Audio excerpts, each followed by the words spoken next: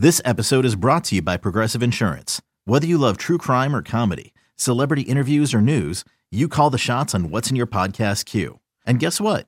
Now you can call them on your auto insurance too with the Name Your Price tool from Progressive. It works just the way it sounds.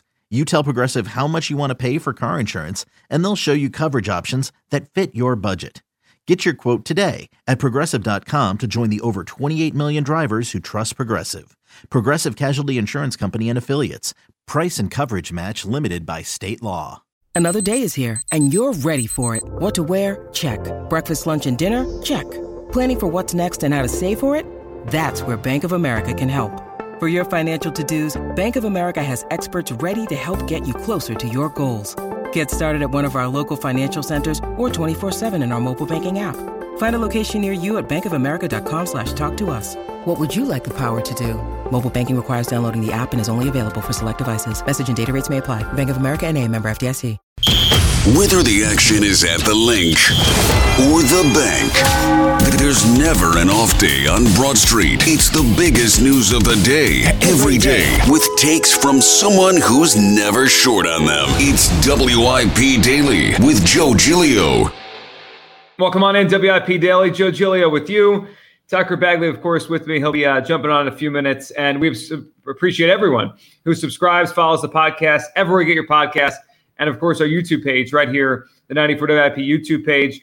Leave a rating, leave a review for the show, where you get your podcasts. Leave a comment in the section where you leave a review. Tucker and I will jump in. I saw a couple this weekend that we could talk about it and hit on the show. So leave a comment, leave a question, and Tucker and I will hit it on an upcoming episode as we get closer to one of my favorite stretches of the sports calendar, which is the end of August, early September, October, when football is back and baseball comes down the stretch. And it's a huge series for the Phillies this week. We'll talk a lot about against Gabe Kapler's Giants. And the reason it's such a big series is because the Phillies continue to stumble over themselves over the last week. 2-5 their last 7 games now after that great week they had, starting with the Trey Turner ovation and the performance they had against the Royals and the Nationals. Great week for the Phillies. And the schedule was all there for them, and more home games than road games. And it looked like they were going to really take charge and maybe pull away significantly from a pretty mediocre field in the NL wildcard race. And then they lose the last 2 against Minnesota, and they split in Toronto, and they go to Washington before heading to Williamsport for the Little League Classic, and they lose 2 out of 3 of the Nats. And really uninspiring fashion on Friday, uninspiring fashion last night. A little comeback in the 9th inning, but not enough when you're down 4 runs. And the Phillies really have had such a strange season. And I'm at the point now, with about 7 weeks to go in the year, where I'm comfortable saying, I don't know what this team is. I mean, I could look at the standings. I could look at the stats. I could tell you they're 10 games over 500 with a plus 40-something run differential. And you'd say that's pretty good, probably on pace for 86, 87 wins. It's pretty good. And it likely will make the playoffs with the current NL field they're in. But it's very odd how the Phillies have gotten here. You could break the schedule down any way you want. But if you look at the Phillies schedule, they were 25-30 through the month of May. Okay, they were a poor baseball team the first couple months. And then they went on a blitz for about 6 weeks and probably had the best record in baseball, if not the second best record behind Atlanta. I mean, you look at the record, it was unbelievable for the next 6 weeks. That sweep they had in Tampa, Nola throwing a gem on July 4th, and then they come home after the All-Star break, take 3 out of 4 against the Padres. They win the first one against the Brewers. And they sat there at that moment, and they were 27-12 over a 39-game stretch. And in fact, I think if you kind of play with the timeline on this a little bit, you can make your own splits, right? You could pick and choose when you want to define their season. But I believe they fell to 25-32 on June 2nd, which means they went 27-10 in a 37-game period from then on out, into the middle of July. Well, since then, since the middle of July, they're 15-15. So however you want to move the numbers around, they were below average for the first couple months.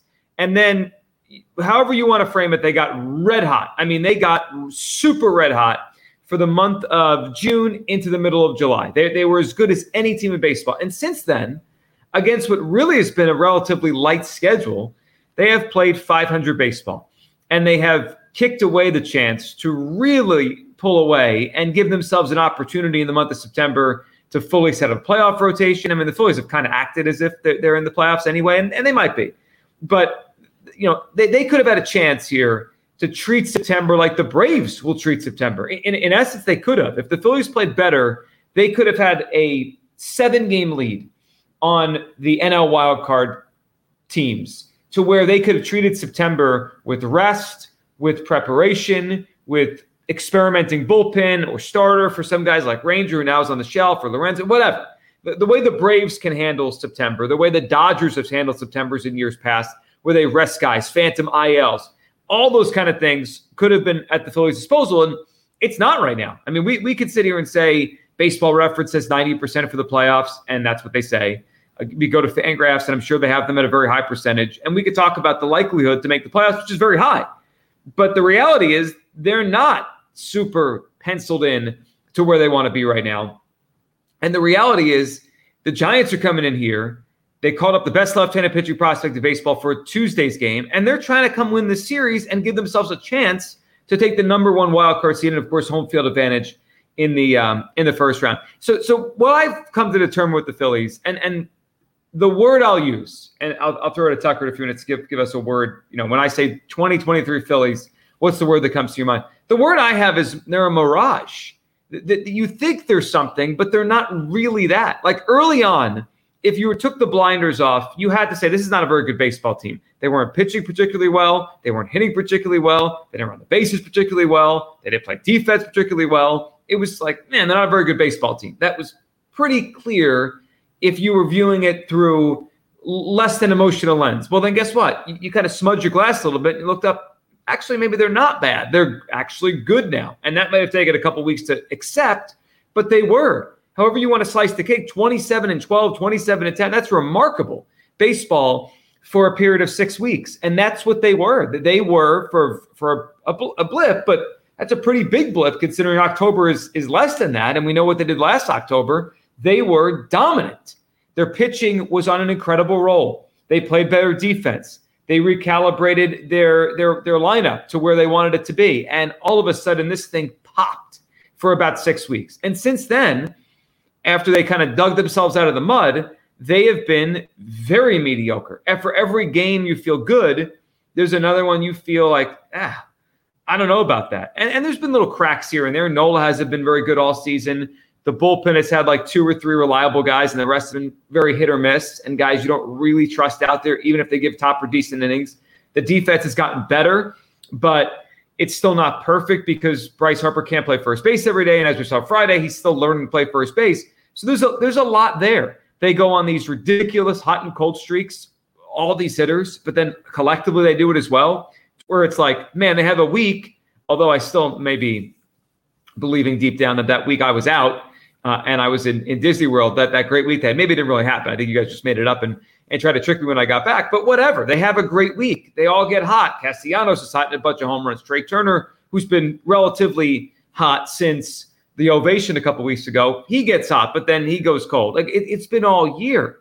So it's kind of bizarre to watch a team that I think we all look at, and I certainly looked at before the season, and I said on paper, there's 90 wins here. There is. And I think I said 91 before the year. Rhys Hoskins goes down. However you want to frame what that meant, what that is Rhys Hoskins out worth 3 wins? Maybe. So, okay. So you kind of recalibrate the numbers in your head.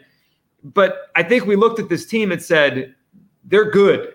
There's no question they're good. And yet every other day, we start to question if they're good or not. And this is a major homestand they have right now. 9 games, Giants, Cardinals, and the slumping and kind of really mediocre Angels. None of these teams are very good. The Phillies should be better than all these teams. On paper, they're better than all these teams. Giants are the only one right now that is, kind of even with them in terms of record. They're way better than the Cardinals, and they should be way better than the Los Angeles Angels, who have just gone in the tank since trading for Giolito and keeping Shohei and trying to go for the playoffs.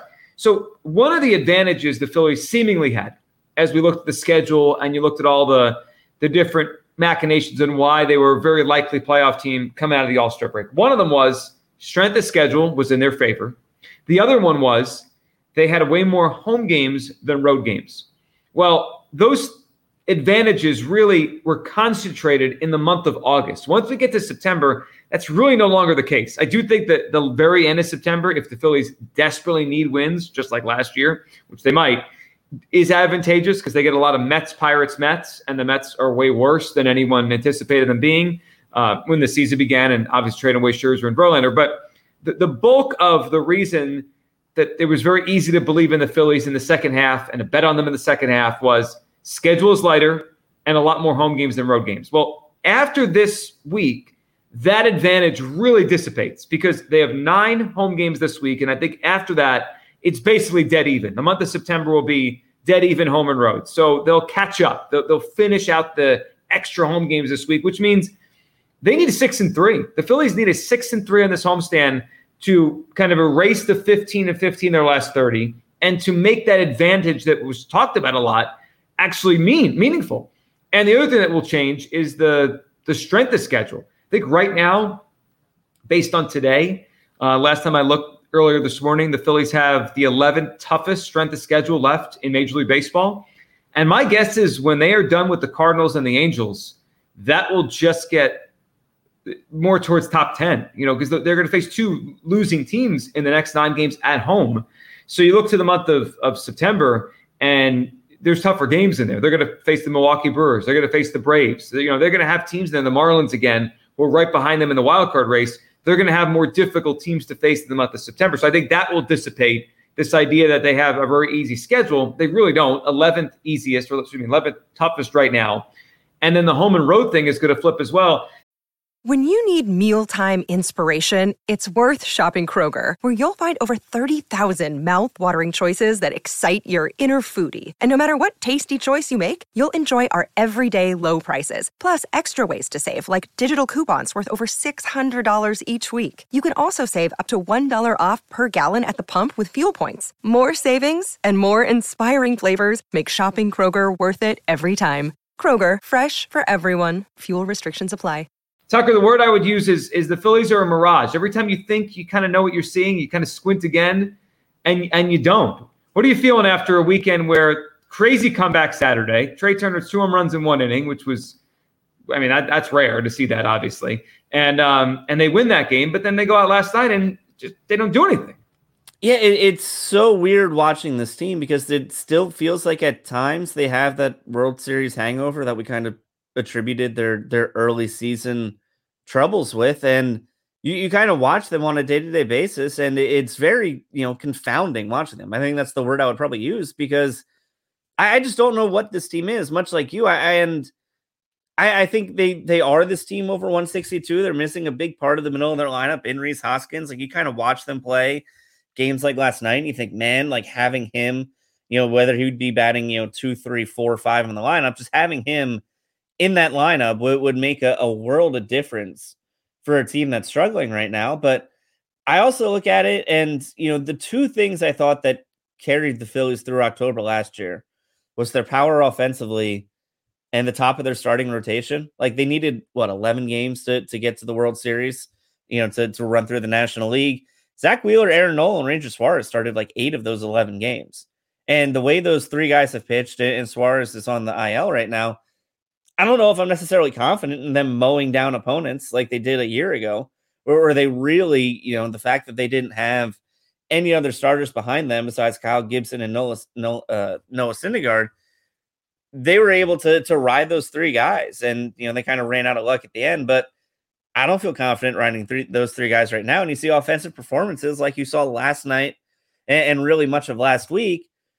And I don't really trust this offense to carry them the way they did last year either. I mean, they aren't hitting home runs like they did a year ago. They don't really have anybody in this starting lineup right now with an OPS over 800. Like, I think Brandon Marsh might still be the only one whose OPS is over 800. And this is a team with 5 guys in their starting lineup making $20+ million. Like, that's just not acceptable. So even if they do find their way into the postseason, which I still think they will, and the way they kind of backed in last year, I think has a lot of people thinking, well, even if they struggle like they did in September a year ago, they'll still find a way. They'll still be able to figure things out. And I think their 7 of their last 10 games are against the Mets, who have really packed it in. So that certainly helps. But I think if we do get to October, the 2 things that we pointed to last year and said, well, those are the 2 keys that was the recipe for success. It doesn't exist anymore. Like this is a completely different team than they were last October. They are. And it's funny you mentioned the Hoskins thing. We've talked about it all year. The Phillies rank 14th in home runs as a team. And if you add 20 to their total, which I think it'd be fair to say Hoskins had about 20 home runs at this one, maybe 22, maybe 18, but he'd be in that range, 20 home runs. They'd be about 7th in home runs, which is about where they were last year, like a top 10 home run hitting team. They miss him. I mean, they miss Rhys Hoskins. He's the kind of guy that maybe last night hits a solo home run in the 3rd inning. And then that comeback in the 9th inning is different because instead of being down 4, they're down 3. Who knows? But yeah, I still think the Phillies are going to make the playoffs. I have felt all year that it's not as 100% as so many do out there because, the other teams this wild card race did have a lot of down over the last month, and they're not buried yet. Like the Phillies aren't 5 or 6 or 7 games clear of everybody else. So they're going to have to fight for this. I would guess they're going to get in because they probably have enough to get in. But it has been a weird team. Tucker calls them confounding. I call them a mirage. Every time you think you know what you're seeing, it changes and changes drastically from bad to amazing to average. And anything you paint for me, if you tell me right now, Joe, the next 7 weeks, they're going to play really good baseball. They're going to make the playoffs with 7 or 8 games to spare. They're in. I'd say, all right, you could be right. And if you tell me they're going to need to go to the final series of the season to get in, I would believe that. And if you tell me in October they get on another run, they beat the Cubs or the Giants in the first round, and they go and they knock off the Braves, who they've played well. They always seem to play pretty tight with the Braves. It wouldn't shock me, and they're back in the NLCS playing the Dodgers. It wouldn't surprise me at all. But if you tell me they go home in 2 games in the first round because the Giants come in here and pitch well, or they have to go to San Francisco and the Giants just outpitch them with openers and that's a million guys, in and out of the bullpen, and they beat them 3-2 and 3-1. That wouldn't surprise me. That this season has been so topsy-turvy, and they haven't shown for a long stretch that they're anything more than what they are. What you think they are, or you don't think they are. They just changed so suddenly. It's been about a month now of very blah baseball. Does it change? Does homestand it better? Because otherwise, that scheduling advantage, it's not going to be there in September for them. Appreciate everyone watching, subscribing, listening to the show. Leave a comment, leave a review. 5 stars are always the best kind of reviews, but leave whatever you want to say. Tucker and I will take your comment and your question and talk about the show. Appreciate everyone listening and following and subscribing and watching WIP Daily. Thanks. We'll talk tomorrow.